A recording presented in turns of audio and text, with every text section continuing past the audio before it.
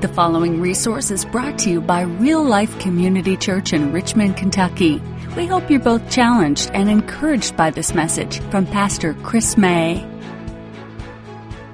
We are in the 11th week of our verse-by-verse study through the book of Galatians. I'm actually re-preaching in my office a message that I preached just a couple of weeks ago.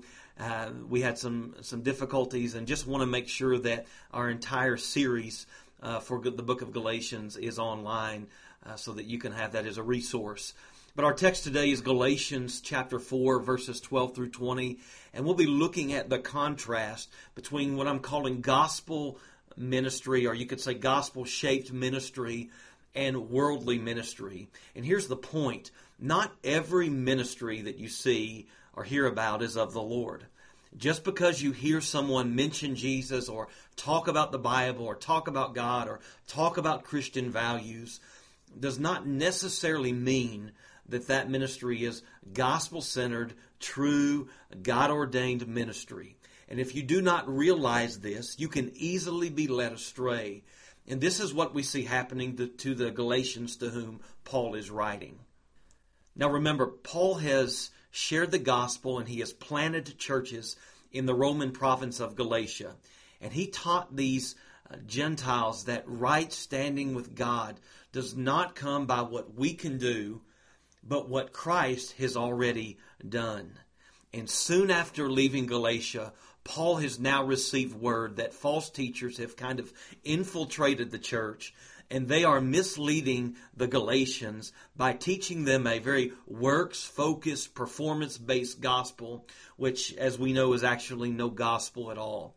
They're teaching this, that in order to really have right standing with God, not only do these Gentiles have to have faith in Christ, but they also have to practice the Old Testament Mosaic law, which, as we know, has already been fulfilled in Jesus.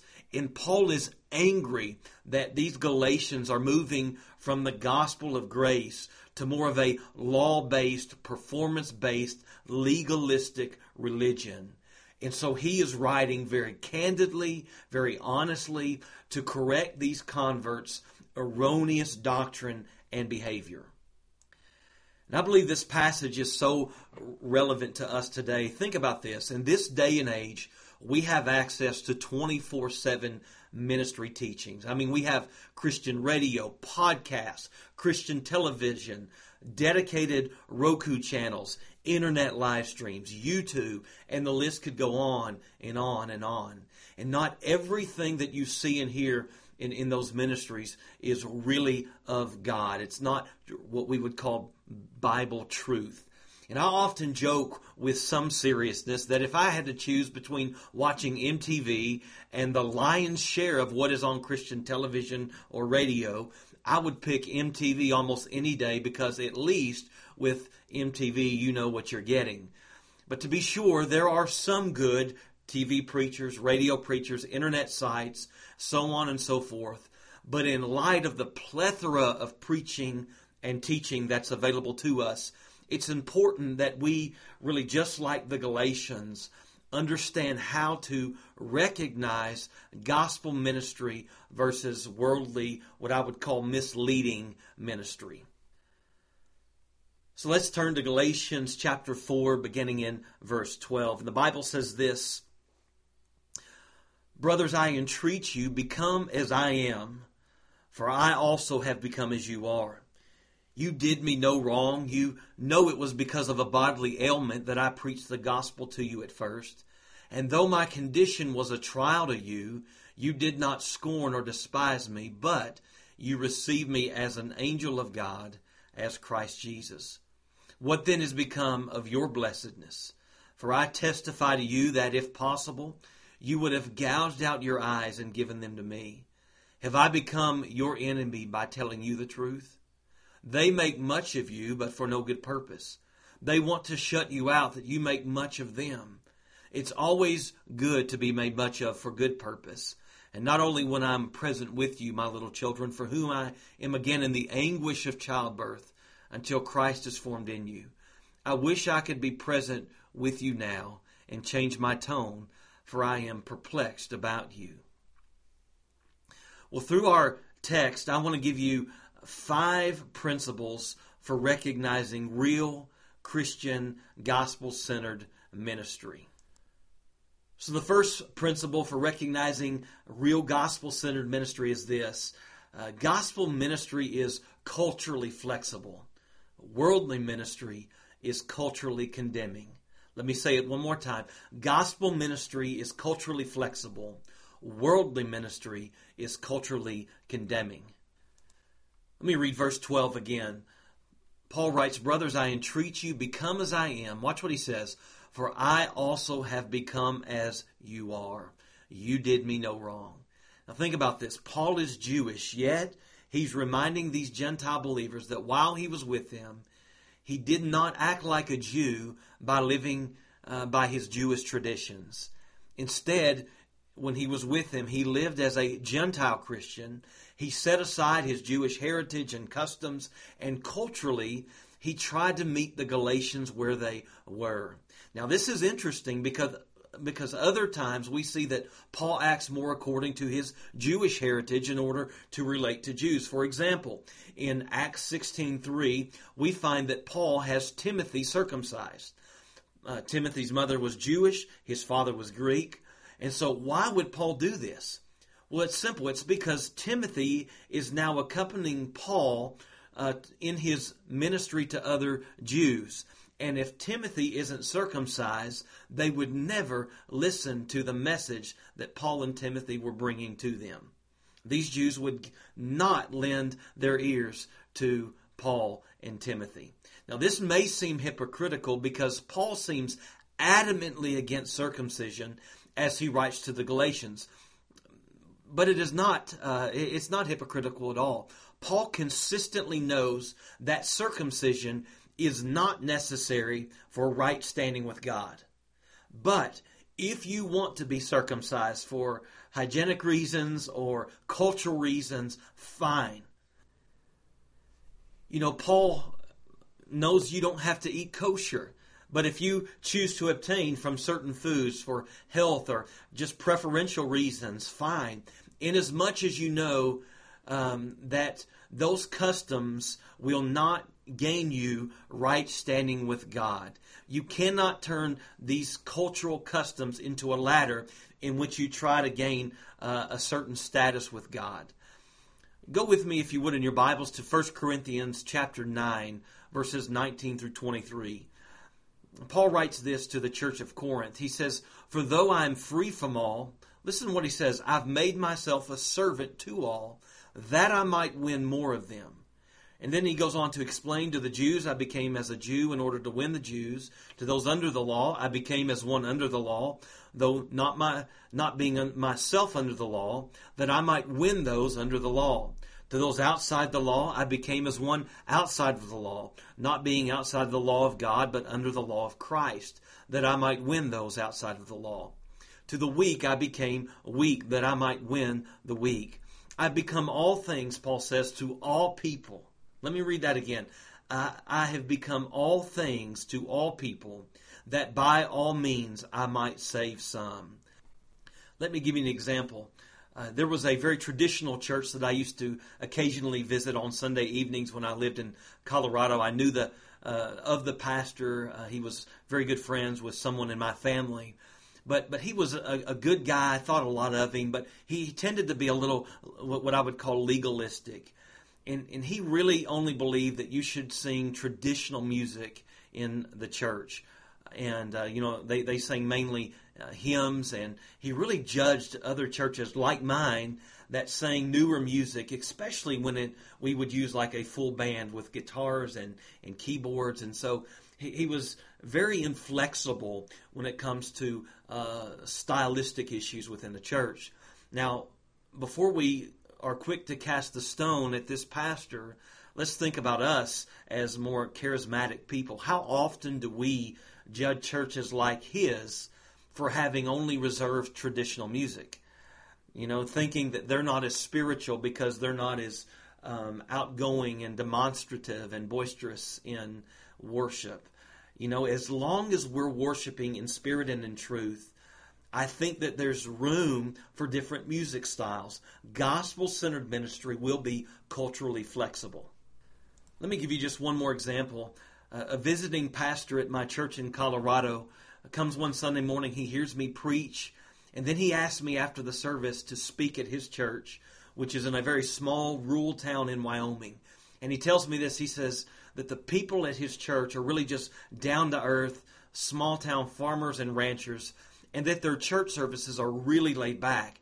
And he says something to me, he says, Pastor, it's not necessary for you to dress up and this just really laid back environment at my church. And so now at this time in ministry, you've got to understand, we would always preach in a suit and tie. I don't always do that now. I often wear jeans and a button down, but that was the custom of our people at that particular church. That's what they were used to. And so I go to preach at this church, and instead of heeding the advice of their pastor, here's what I do. I wear a suit and tie, and I'm dressed to the max. I get there, and no one else is dressed up. And that's a vast understatement. I'm talking blue jeans, t-shirts, boots, cowboy hats, and now this preppy city boy in a three-piece suit walks in. And listen, I stand out like a sore thumb. And my ministry was absolutely of no effect because I did not become as they were. So hear me very clearly. The message never changes, but the methods do, because gospel-centered ministry is culturally flexible within a biblical framework. So when a church starts to dictate what you wear, what you eat, what you drink, and other non-essential elements of your life, you might want to consider walking the other way, because this is the breeding ground for legalism. So remember, the first way that you recognize gospel-centered ministry over worldly ministry is that gospel ministry is always culturally flexible, but worldly ministry is culturally condemning. The second principle is this: gospel ministry is credible, worldly ministry is cunning. Here's what I mean by that. Real, true ministry is transparent. It's honest. Worldly ministry is very insincere. It's like somebody's trying to sell you something and they're just telling you what you want to hear. Christian leaders who act like they don't struggle or have doubts or frustrations are being disingenuous, and that is not what gospel ministry is about. Now, look with me again at verses 13 and 14. Paul says, "You know it was because of a bodily ailment that I preached the gospel to you at first." Now think about that statement. I mean, Paul is being so vulnerable. Here he is, this great apostle, and he's reminding them of a bodily ailment, a struggle, or some kind of sickness, or some kind of issue with his body. We don't know exactly what this is. And he goes on in verse 14 and he says, "And though my condition was a trial to you, you did not scorn or despise me, but received me as an angel of God, as Christ Jesus." Now, Paul preached in Galatia, get this, here's what this tells us: not according to his own will, but likely because he was delayed or detoured due to a physical ailment. And Paul doesn't try and hide his sicknesses, his shortcomings, his frustrations. You read this often in his letters. He's honest and he is transparent. And when church leaders act like they don't struggle, they don't fight temptation, that they're never sick, they will not be of much benefit to you. They'll make you feel like less of a Christian because your life is so difficult. You know, I believe in transparency from the pulpit. And I do believe we can take this too far. I don't think we need to share every woe, every frustration. But it is important that you know that we pastors fight temptation just like you. We get ill just like you. We have moments of worry and doubt just like you. We aren't perfect just like you. So let me digress here for just a moment, because we see again that God uses suffering in the life of Christians. The Word of Faith movement says that you never have to be sick or suffer from an ailment as long as you have faith. But Paul, I would argue, is a man of faith, and yet he suffers with some kind of physical ailment. And God actually uses this ailment, imagine this, to detain Paul and thus reach the Galatians with the gospel.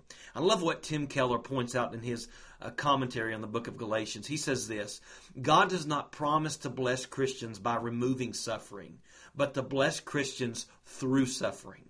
Jesus suffered, Tim writes, not so that we might not suffer, but so that in our suffering we would become like him. God uses our suffering to bring about good. Sometimes this involves circumstances. Paul's illness brought him many new friends and a successful ministry in Galatia. But other times, the good God works is in our character. And so I digress. But here's what's important to understand. We all suffer, and Christian leaders who act like they have it all together all the time are disingenuous. Nobody has it together all the time on this earth. Gospel ministry is real. It is credible. It is honest. Worldly ministry, on the other hand, is quite deceptive, and it paints this false reality that really is given to make the pastor, the preacher, the teacher, the ministry leader, Sunday school teacher, whoever it might be, it's a false picture to make them look better than they actually are. The third principle for recognizing gospel-centered ministry over worldly ministry is this: gospel ministry is Christ-centered. Worldly ministry is creature-centered, or you could say man-centered. Verses 13 and 15 make this very clear. He says this: you know it was because of a bodily ailment that I preached what? He says, I preached the gospel to you at first. And then in verse 15 he says, what then has become of your blessedness? What was it that Paul preached to the Galatians? He preached the gospel. The Galatians are blessed because of that message. The gospel, see, is centered around the substitutionary work of Christ, his death, his burial, his resurrection, his redemptive work on the cross. And this is the essence of Paul's message. His message that he brings everybody is centered around the work of Jesus and the person of Jesus Christ. In 1 Corinthians 2, verse 1, Paul says to this church, he says, and when I came to you, brothers, I did not come proclaiming to you the testimony of God with lofty speech or wisdom, for I decided to know nothing among you except Jesus Christ and him crucified. And I was with you in weakness and in fear and much trembling, and my speech and my message were not plausible words of wisdom, but in demonstration of the Spirit and of power, so that your faith might not rest in the wisdom of men, but in the power of God. Now, Paul, as we know through his letters, taught many things about God.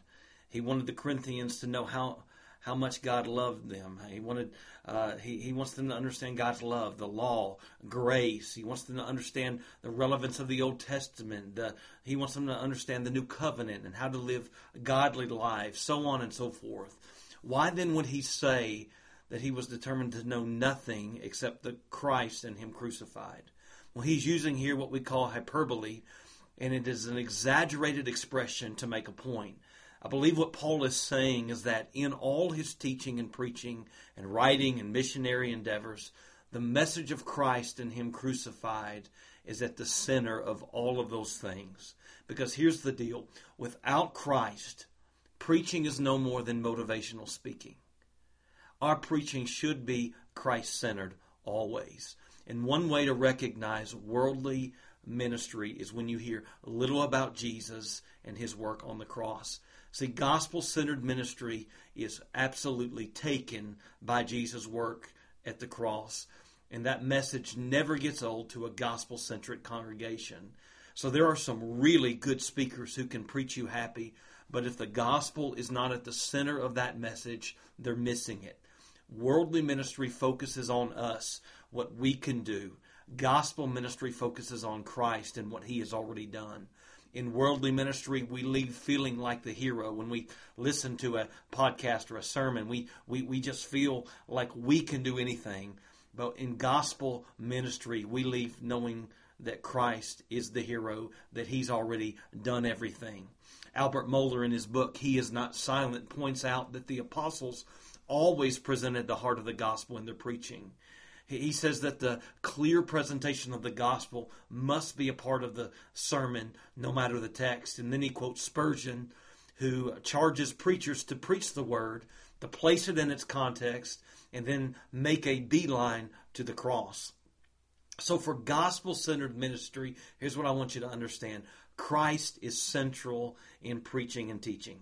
In worldly ministry, you'll hear little about Christ and his substitutionary work. The fourth principle is this: gospel ministry is candid, worldly ministry is comfortable. Verse 16, Paul writes, "Have I then become your enemy by telling you the truth? He's talking here about the false teachers, they make much of you, but for no good purpose. They want to shut you out that you may make much of them." Now, Paul, by preaching the truth, is being treated as an enemy by the Galatians. And I've learned that this is often the cost of truthful, honest preaching. It's why most preachers likely stay away from it. Worldly preaching is just to preach the comfortable message. It is the teacher that will tell you what you want to hear, not what you need to hear. Now, don't misunderstand me, I don't believe in nonstop fire and brimstone preaching, but I do believe that when the truth is preached on any level, it will challenge your tradition, it will stretch you beyond your own comfort level, and people just don't like that often. And I've found in my years of ministry that to have an easy ministry is just to preach what people have always believed, even if it doesn't line up with Scripture. Because to most people who grew up in church, listen to me, tradition trumps truth. And when you challenge tradition or heritage, you're the bad guy. Now, I don't go looking for controversy, but no matter what tradition says, listen, if the Bible says something different, we're going at this church with the Bible. You preach fluff, the rainbow and cupcake sermon, people will flock to your church. You preach truth, often they'll all but kill you. But I am willing as a gospel-centered preacher to take punches, to be the bad guy, to have you upset with me, to lead you in truth because I really love you that much. And this leads me to the final principle, number 5. Gospel ministry is caring. Worldly ministry is conceited. Look at verses 18 through 20 again. Paul writes, "It's always good to be made much of for a good purpose. And not only when I am present with you, my little children, for who I am again in the anguish of childbirth until Christ is formed in you. I wish I could be present with you now and change my tone, for I am perplexed about you." Now listen, these false teachers were pretending to really be interested in the converts there at Galatia. But they had ulterior motives. They were tickling their ears with compliments and things that they wanted to hear.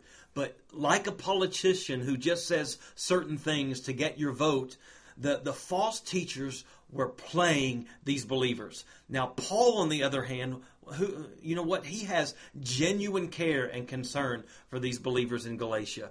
Gospel-centered ministry, listen to me, is genuinely loving.